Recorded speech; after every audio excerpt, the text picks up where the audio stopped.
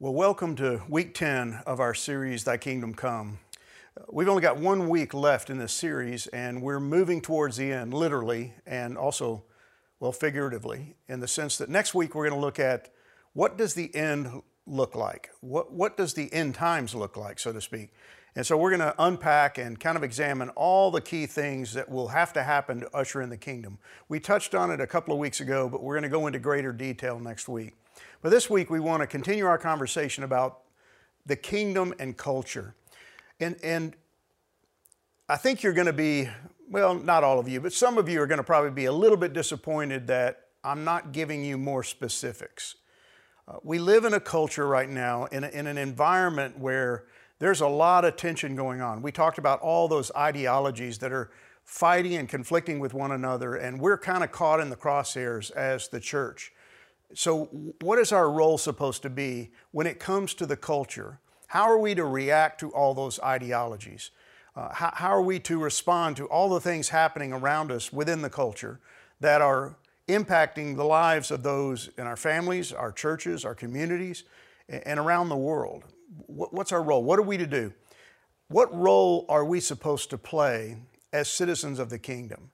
And that's really where I hope to go in this week's lesson. And again, you may, in the end, be a little bit disappointed that I'm not giving you more specifics, things for you to do out and about within the culture. But really, it's got a lot more to do with who you are, your identity, and how you live out that identity within the culture. And it'll tie in, if you heard Cody's sermon this last Sunday, it's going to tie in to a lot of what he had to say in that sermon. So the church, it seems, has 3 options when it comes to dealing with culture. And Cody covered these in his sermon. The first is to condemn it and then try to correct it.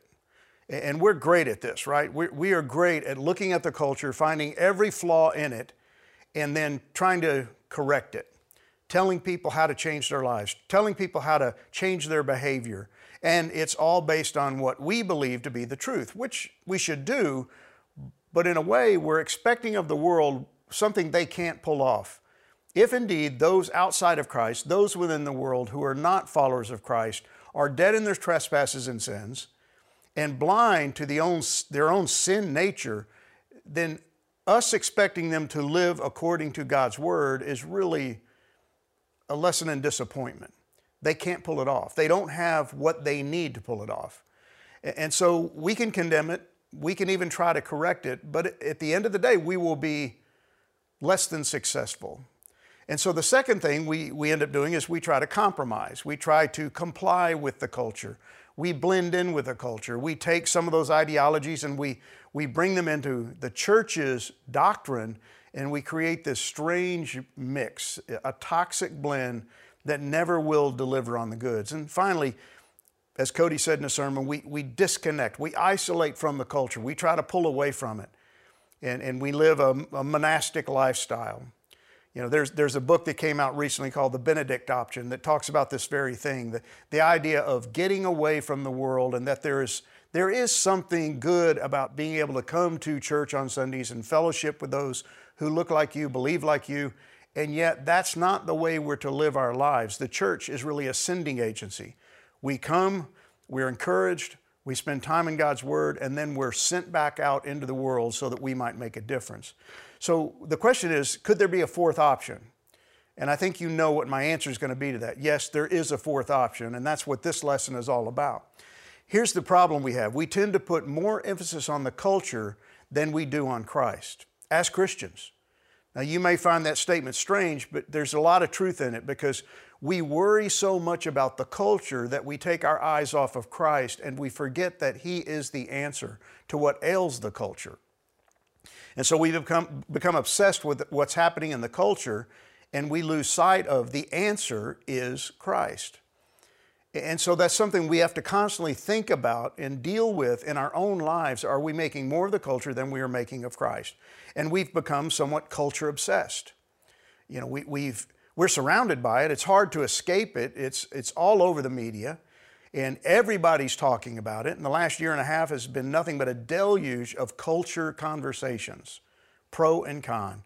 Lots of debates, a lot of anger, a lot of animosity, in a million differences of opinion about what's wrong with the culture and how to fix it. Thus, all the ideologies we talked about last week. So we've kind of lost sight of our kingdom mandate. You know, God told Adam and Eve to be fruitful and multiply and fill the earth. He said the same thing to Noah. Basically, the same thing was communicated to Abraham, Isaac, and Jacob. And the same thing was communicated to Christ in Matthew 28:20 when he told the disciples that after he left, they were to go and make disciples of all the nations. Again, multiply yourselves, fill the earth with more like you. And if we're not careful, we take our eyes off that mandate and we begin to worry about how do we change the culture? How do we redeem the culture? And that's really something that we need to be careful about, because really what we're trying to do in a way is usher in the kingdom. Or we begin to believe that if we can grow the church, that will be the kingdom on earth. But the church is not the kingdom. These are 5 important things that we need to understand. Secondly, it's the kingdom that creates the church, not the other way around.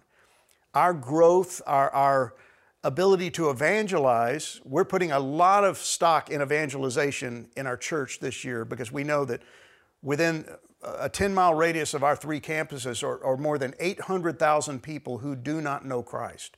They're unchurched and likely unsaved.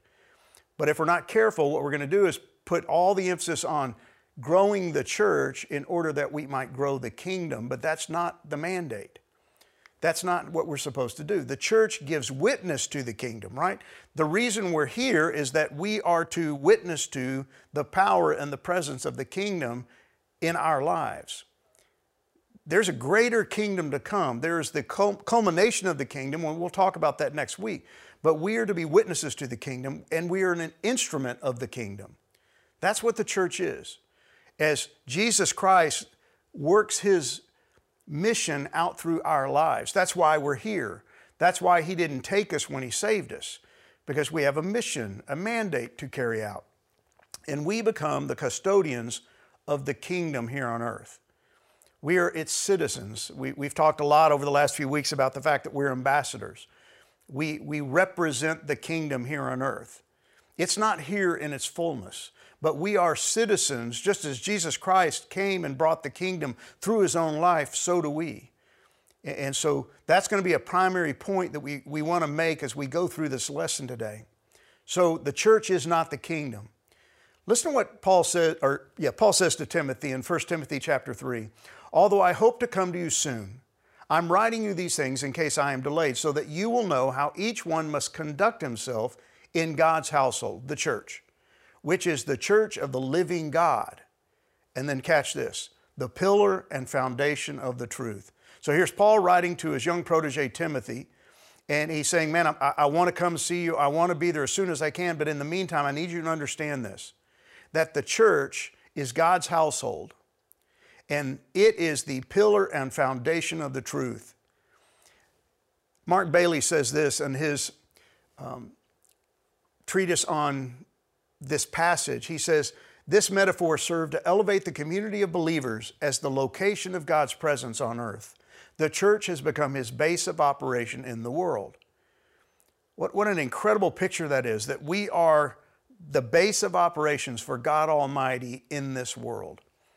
It's how He has chosen to work. Just like He worked through Jesus Christ, He's now working through us.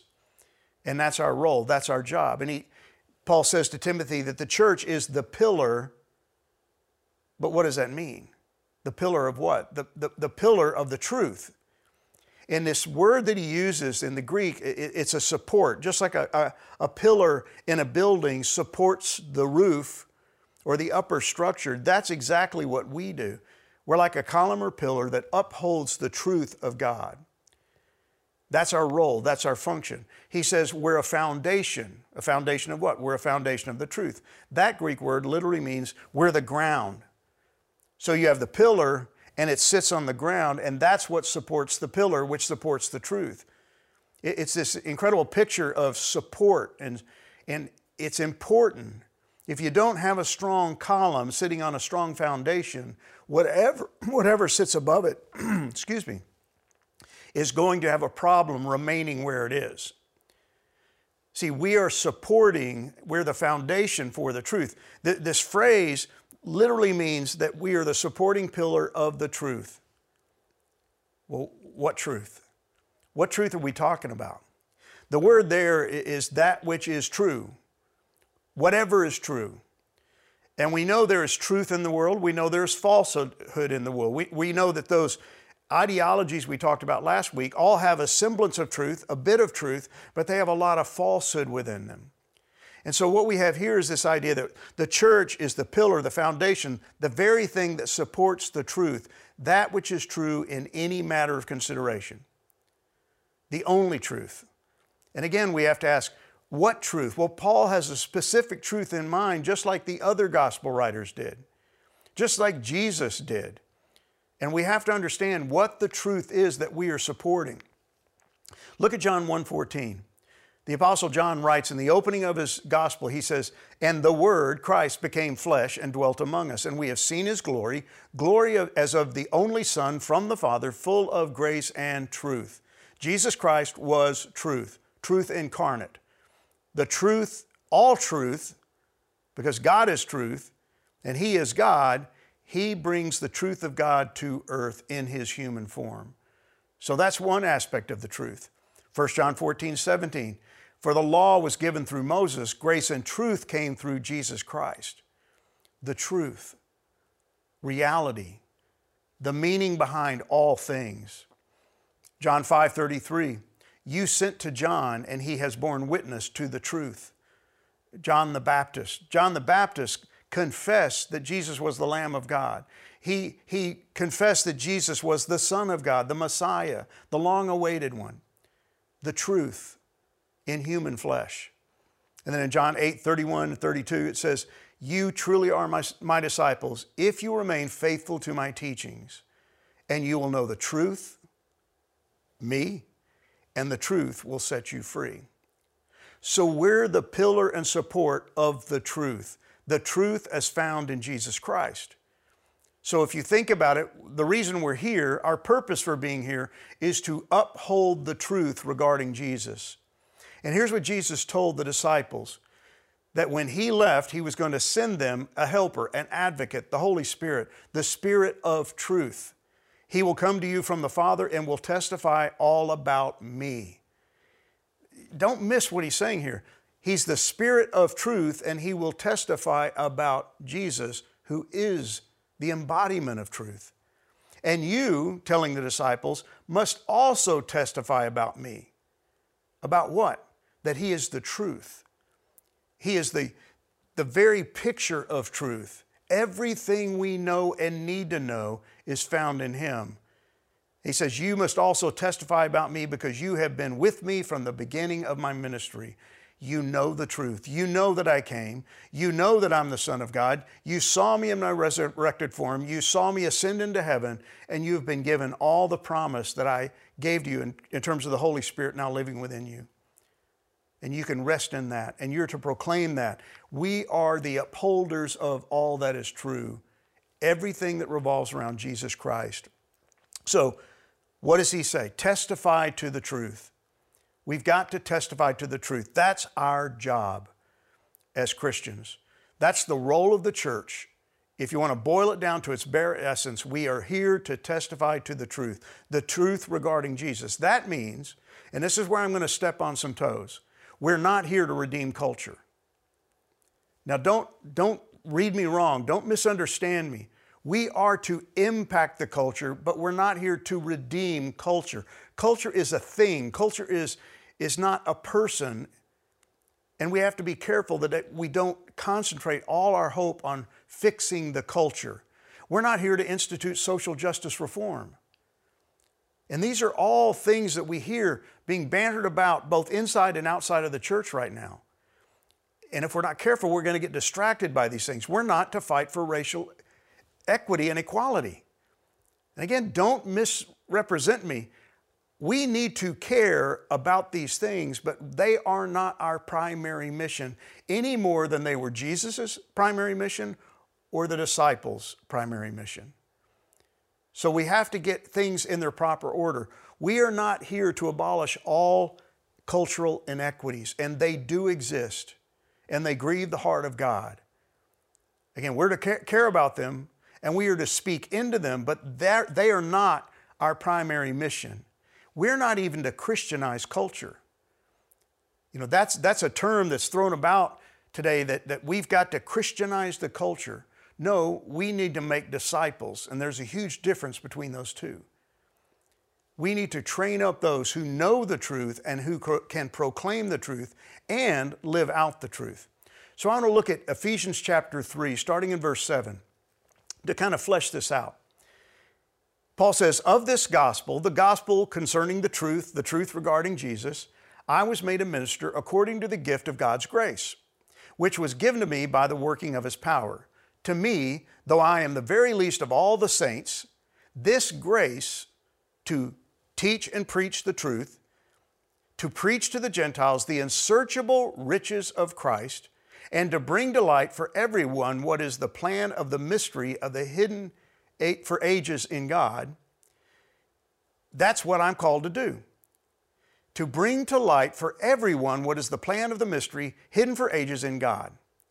Make it visible, bring it to light, make sure people can see it, but also understand it and make a decision about it. That's what Paul's mission was. Guess what? That's your mission, that's my mission. And so the goal here, according to Paul in Ephesians chapter 3, is that through the church, us, the manifold wisdom of God might be made known.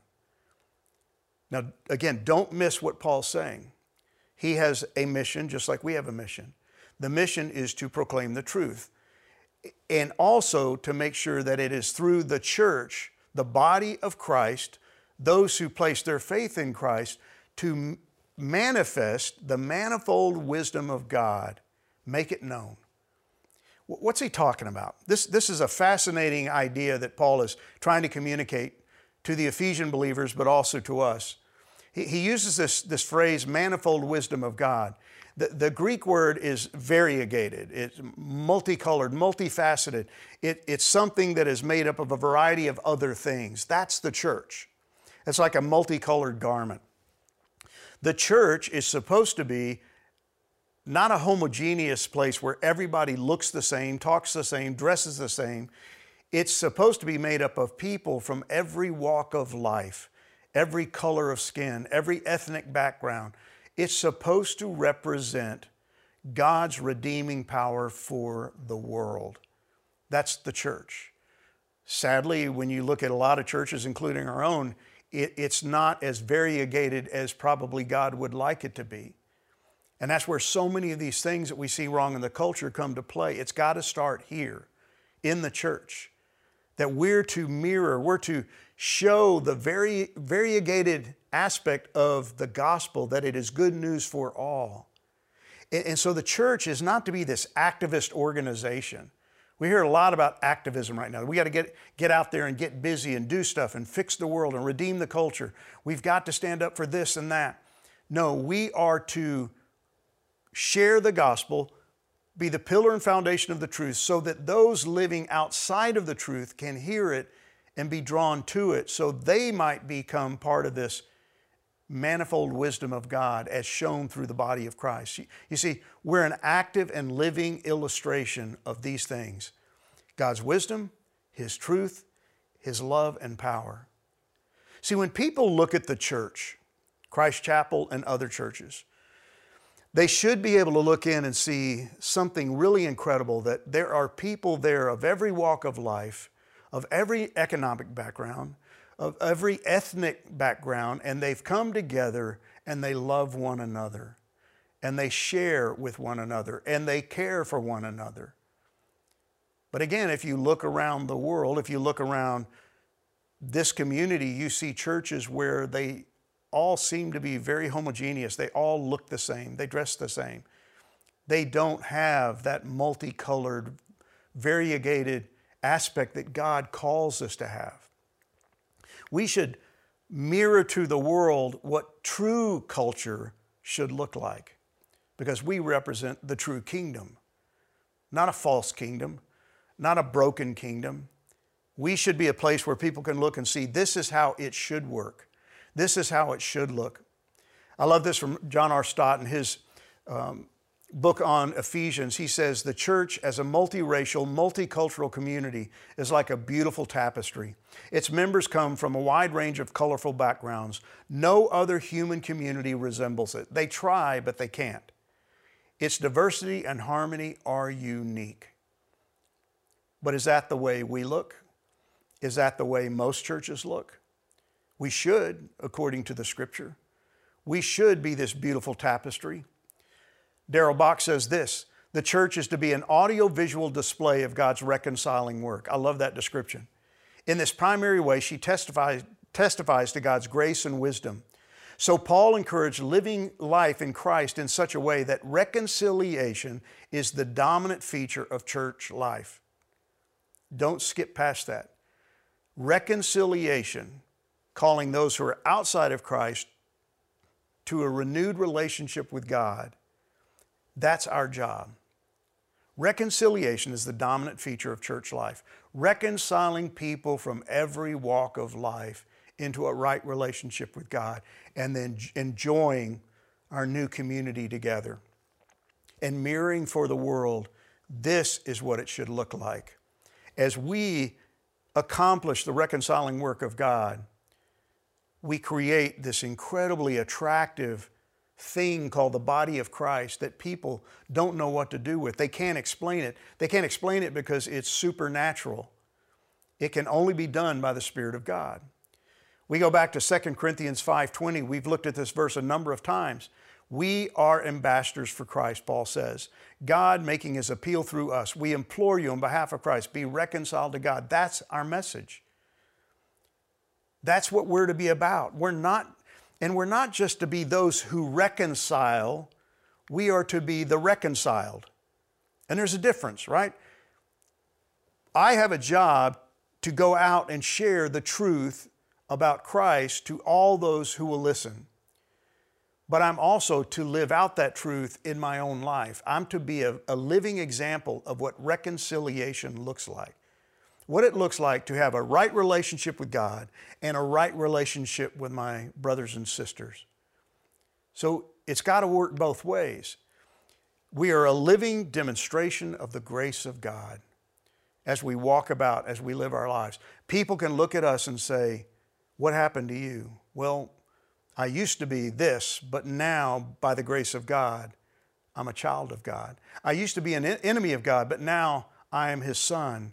I used to be outside the family. Now I sit at the table and enjoy fellowship with my brothers and sisters in Christ. See, that's what we're to convey. That's what we're to model. We're a living demonstration. Not some activist organization that gets riled up over this issue and that issue. No, we are here to reconcile. So the church should be the pillar and support of the truth, right? That's just what we looked at. We should also be a bastion of racial equality. It ought to be here in the church where we see this lived out, but we don't so often. We should be a champion for biblical justice, not justice as defined by the world, but justice as defined by God. We should be the upholders of that because all of this is truth according to God. We should be the true hope for the helpless and the hurting. We ought to be a place where people can come and find help and hope through us, through our lives. We should be salt. We should be influential. We should be light, illuminating the world around us. But too often, we are saltless and we're dim. And we don't really influence and we don't illuminate. And that's why people are not attracted to the church, because we're not attractive as the church. So we have our work cut out for us. If we're going to be the light of the world, as Jesus said, he says, you are the light of the world. A city on a hill cannot be hidden. Neither do people light a lamp and put it under a basket. Instead, they set it on a stand and it gives light to everyone in the house. I loved how Cody put it this last Sunday in his message. He said, you know, that little song, this little lamp of mine, I'm going to let it shine in my bedroom, in my dining room, in my house, but not outside the walls of my house. No, that's not what we're called to be. We're to shine so that everyone can see that light. He says, in the same way, let your light shine before men, that they may see your good deeds and glorify your Father in heaven.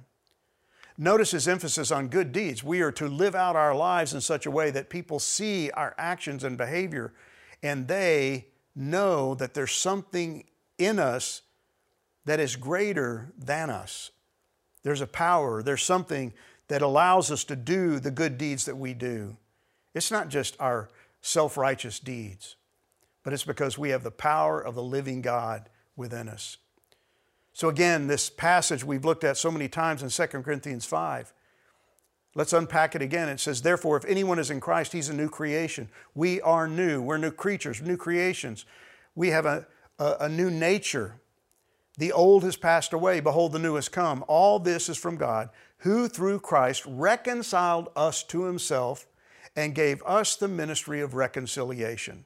He reconciled us to him. Now he's asking us to reconcile a lost world to him. That is, in Christ, God was reconciling the world to himself, not counting their trespasses against them, and entrusting us the message of reconciliation. Entrusting you and I with the same message of how to be reconciled with a holy God. That's our job. That's our mission. See, in Christ, God reconciled the world to him, and now Christ has given us that very same responsibility. He's passed off that responsibility to his disciples and by extension to you and I as followers of Christ. Jesus was the source of reconciliation. He's the one who died, who gave his sinless blood, poured out his life so that we might have eternal life. He's the source, but guess what? We're the proof. That's an amazing thought, guys. We are the proof of reconciliation, that it really works. How? By how we live together in community, by how we carry out the gospel message, upholding the truth through our lives, through our community, demonstrating through our love that we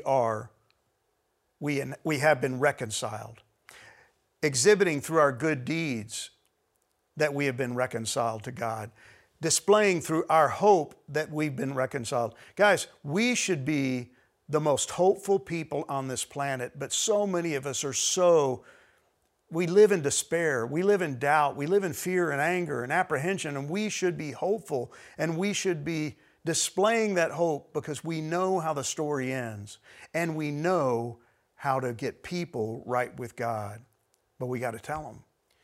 We should evidence by our diversity that we have been reconciled. The church ought to be the one place on this planet where people of all walks of life can come together and love one another and love God Almighty together. And we should reveal our reconciliation with God through our speech, not harshness, not vitriol that flows out both on social media and in conversations where more hatred comes out of our lips than love. That's not what we're called to do. That's not who we're called to be. We are to be the greatest living testimony to the reality of reconciliation and life transformation. We are the billboards for these things. We walk around in the world and we're to be living proof of God's reconciling power made available through Jesus Christ and life transformation made possible through the Holy Spirit who lives within us. But do we? Are we? Is the church doing what it's been called to do? Are we making known the truth of God? Are we revealing the power of reconciliation? See, you and I should be living letters of recommendation that this truth is real and it works. That Jesus Christ was the Son of God, did come to earth, died on a cross, was crucified, buried, and raised again, and someday He's coming again, and we are proof that all of that is true by our transformed lives. I love what Peter writes to the Corinthian believers. You yourselves are our letter of recommendation through your lives, written on our hearts, to be known and read by all, and you show that you are a letter from Christ delivered by us. Your very lives are proof of that. Written not with ink, but with the Spirit of the living God, not on tablets of stone, but on tablets of human hearts. That's what this is all about. That's what the church is here for. See, it comes to a point, and I think we're at that point right now in our society and in our world in 2021, as we come to the end of this year, that we need to be more than just words. We need to be living out what we say we believe. What we proclaim with our lips needs to start showing up in our lives. See, we're not going to change the culture through words. I know you sometimes think you can, which is the whole reason you post on social media. You're going to get your opinion out there and your opinion is going to change somebody, but I have rarely seen that happen. You'll never argue somebody into the kingdom. Never. You can attract them to the kingdom, though, through your life, through the way you love, through the way you care, through the empathy and compassion that you show to them, even when you don't agree with them. See, it's got to be more than words. Without tangible evidence, living proof that reconciliation with God is possible, the message of reconciliation becomes nothing but a theory. It's another ideology. See, if it's just words without proof, it's theory. But it's not theory because it does work. We have been changed. But are we living it out in daily life? The power of the gospel is in its proof. See, I can go out and declare the gospel till I'm blue in the face, till I run out of oxygen. But if my life doesn't exhibit the transforming power of the gospel, it's just so much rhetoric. And people look at me and go, well, you're no different than I am. You're just as bigoted. You're just as angry. You're just prone to X, Y, and Z sin. So how are you any different? And that's why they walk away. That's why so many of our young people, when they reach a certain age, they decide to walk away from the church because they look at their parents and they've heard all the words come out of their lips, but they've never seen it shown up in the way they live their lives. And that's why it's so important that we hear this message today in the age in which we live. Anyone can promise results, right? And we see it all over social media. We can fix it. We can change it. That's what every ideology screams. Anyone can promise results, but only God can actually produce them. And guess what? We're the proof. Should be the proof. We should be the evidence. We should be those living letters that Paul talked about. Over in 1 Corinthians chapter 2, he says, when I first came to you, I didn't use lofty words, rhetoric, fancy speech, impressive wisdom to tell you God's secret plan. For I decided that while I was with you, I would forget everything except Jesus Christ, the one who was crucified. I came to you in weakness, timid and trembling. Then he goes on and says, and my message and my preaching were very plain. This guy would never pastor a church in the United States. He's not impressive. He's not charismatic. He even admits my message and my preaching were plain. Nobody wants to hear that. And yet, he says, rather than using clever and persuasive speeches, I relied only on the power of the Holy Spirit. I did this so you would trust not in human wisdom, but in the power of God. See, Paul knew that for their lives to be changed, it wasn't going to be because he was a great speaker. It was going to be because he preached the truth. And in too many pulpits today, we have pastors who are worrying more about how they come across their delivery than they worry about the content, the message. Are they preaching the truth? Are they upholding the gospel and presenting the gospel with clarity, even if it has to be plain? See, Paul was himself proof of God's reconciling power, and he knew the Corinthians were also proof of that same power. Listen to what he says in chapter 6. Don't you realize that those who do wrong will not inherit the kingdom of God? But don't fool yourselves. Those who indulge in sexual sin or who worship idols or commit adultery or are male prostitutes or practice homosexuality or thieves or greedy people or drunkards or the abusive or cheat people. And right now, some of you are going, yeah. And you're thinking about certain people or you're thinking about certain lifestyles out there that fit this category. You're about to shake your fist at them. But he says, none of these will inherit the kingdom of God. And then he goes on and says, some of you were once like that. See, this is where we have to be really careful. Before we start pointing our finger of judgment, we have to realize that we're really pointing it at ourselves. You were cleansed. You were made holy. You were made right or reconciled with God by calling on the name of the Lord Jesus Christ and by the Spirit of our God. See, we have been reconciled from another lifestyle. We have been made right with God when we were once enemies of God. And that is the message we're to proclaim. The Corinthians were the message of reconciliation. Their lives were to be the message.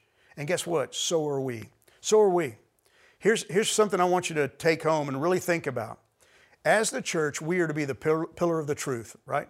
The truth regarding Jesus Christ and His transformative power. We're to be the walking evidence of God's grace. But for the grace of God, go I, go you. In other words, we could be just as evil as anybody out there that we deem evil if God had not shown us grace. We're proof of the gospel's power, that it can change lives. We're the confirmation of the Spirit's presence. The very fact that we can live different lives is due to the indwelling power and presence of the Spirit. So we should live this out.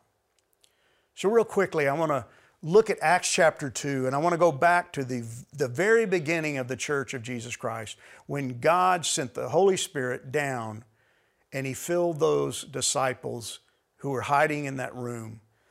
It says in verse 41, so those who received His word were baptized. Well, what happened? Well, those disciples who had been hiding were empowered by the Holy Spirit, and they began to teach and preach. And immediately things started to happen.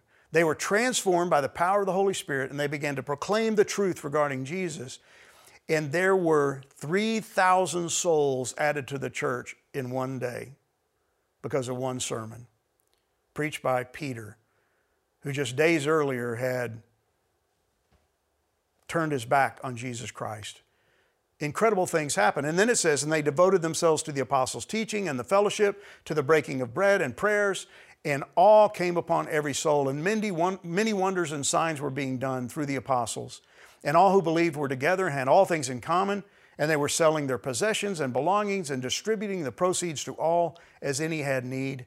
And day by day, attending the temple together and breaking bread in their homes, they received their food with glad and generous hearts, praising God and having favor with all the people. And the Lord added to their number day by day those who were being saved. See, this is an incredible story, right? But it seems like it's ancient history. We don't see this happening anymore, but we should, right? We have the same Holy Spirit. We have the same message to proclaim. So what's wrong? Why don't we experience this? Why isn't the Lord adding to our number like He did then? We see it happening in third world countries. We see it happening in China, where the church is under oppression, but why isn't it happening here? See, here's how you and I can impact the culture. If you really want to change the culture, this is how you do it. Heartfelt devotion to the teaching of God's Word. Get off social media and get into God's Word. Quit debating with your neighbors about what's right and wrong with the culture and go to God's Word. Gather together to hear the teaching of God's Word. Have an unwavering commitment to biblical community.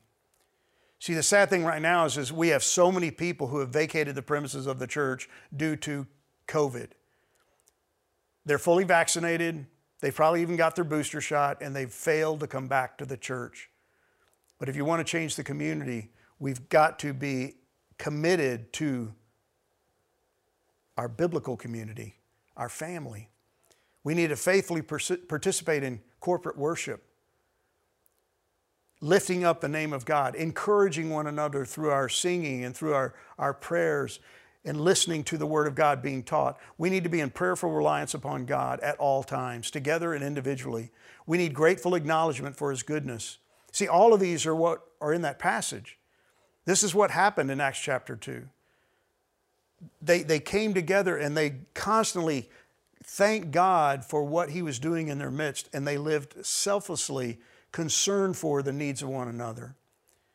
We are so myopic and so tunnel-sighted and so obsessed with ourselves that even in the church we forget to look around and see the needs.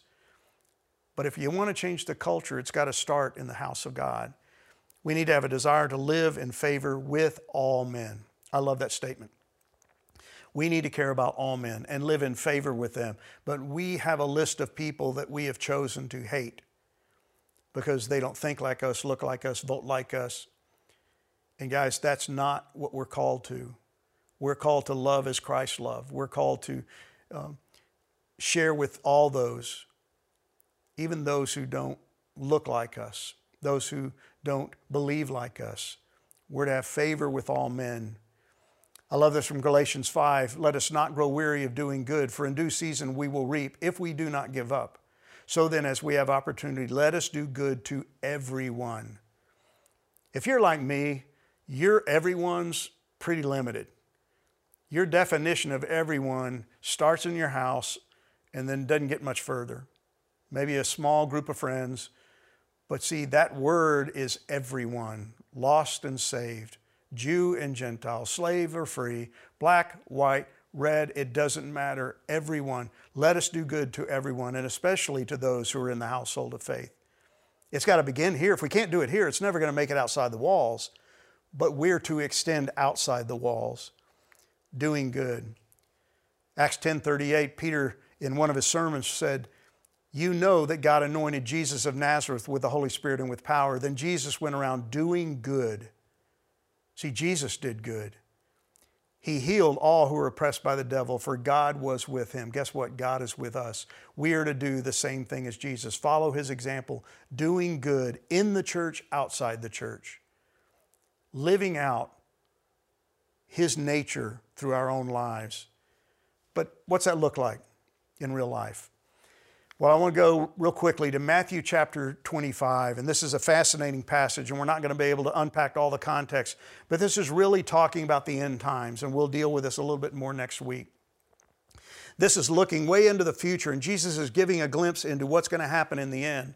And during the period of tribulation, when the Antichrist is putting so much persecution on the people of God, both Jews and those who have come to faith in Christ during the tribulation, there are going to be people who are in desperate need of help. They're being persecuted. They've had to flee their homes. They are trying to escape death at the hands of Antichrist.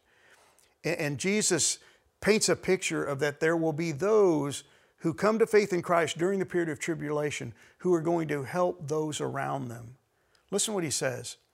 It's in the form of a parable. He says, then the king will say to those in his right, come, you who are blessed by my Father, inherit the kingdom prepared for you from the foundation of the world. For I was hungry and you gave me food. I was thirsty, you gave me drink. I was a stranger and you welcomed me. I was naked and you clothed me. I was sick and you visited me. I was in prison and you came to me. Then the righteous will answer him, saying, Lord, when did we see you hungry and feed you? Or thirsty and give you drink? And when did we see you a stranger and welcome you? Or naked and clothe you? And when did we see you sick or in prison and visit you? They're confused. And then he says, the king will answer them, truly I say to you, as you did it to one of the least of these, my brothers, you did it to me. See, these people who are living during the tribulation in a time of great distress and great persecution are going to go out of their way to help those around them who are hurting. They're going to live out Christ's likeness in the most un-Christ-like period of time the world has ever seen. And what they do, they're essentially doing to him. See, we're not called to condemn or correct the culture. Our job is not to compromise with the culture. We're not to isolate ourselves from the culture. The culture isn't even our primary concern. It's people. We got to care about people. And we got to live the way Christ lived, feeding the hungry, satisfying those who are thirsty, welcoming the stranger into our midst. We've got to clothe the literal naked. We've got to heal the sick. We've got to visit the prisoners. See, these have physical and spiritual implications. We need to care about the physical needs of people. If you want them to listen to the gospel, you've got to meet them where they're hurting. And you can't just go to poor people and talk about the goodness of the gospel without helping them in their poverty. You can't go to people who are dying and tell them about this wonderful news without doing something to help them in their distress. This is what the church is called to do, and they're all expressions of love. They require great sacrifice, right? Well, guess what? Jesus sacrificed for you and I. They demand impartiality. I don't get to choose who I want to show these things to, who I want to live out this to. I've got to be impartial.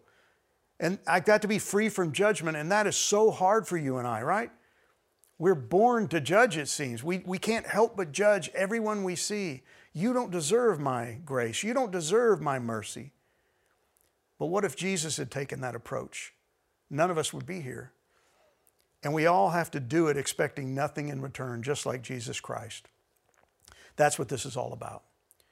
That's how we change, quote, the culture. We change the people who make up the culture. We promote, support, uphold the truth, and we live it out in our lives. That's what we've been called to do.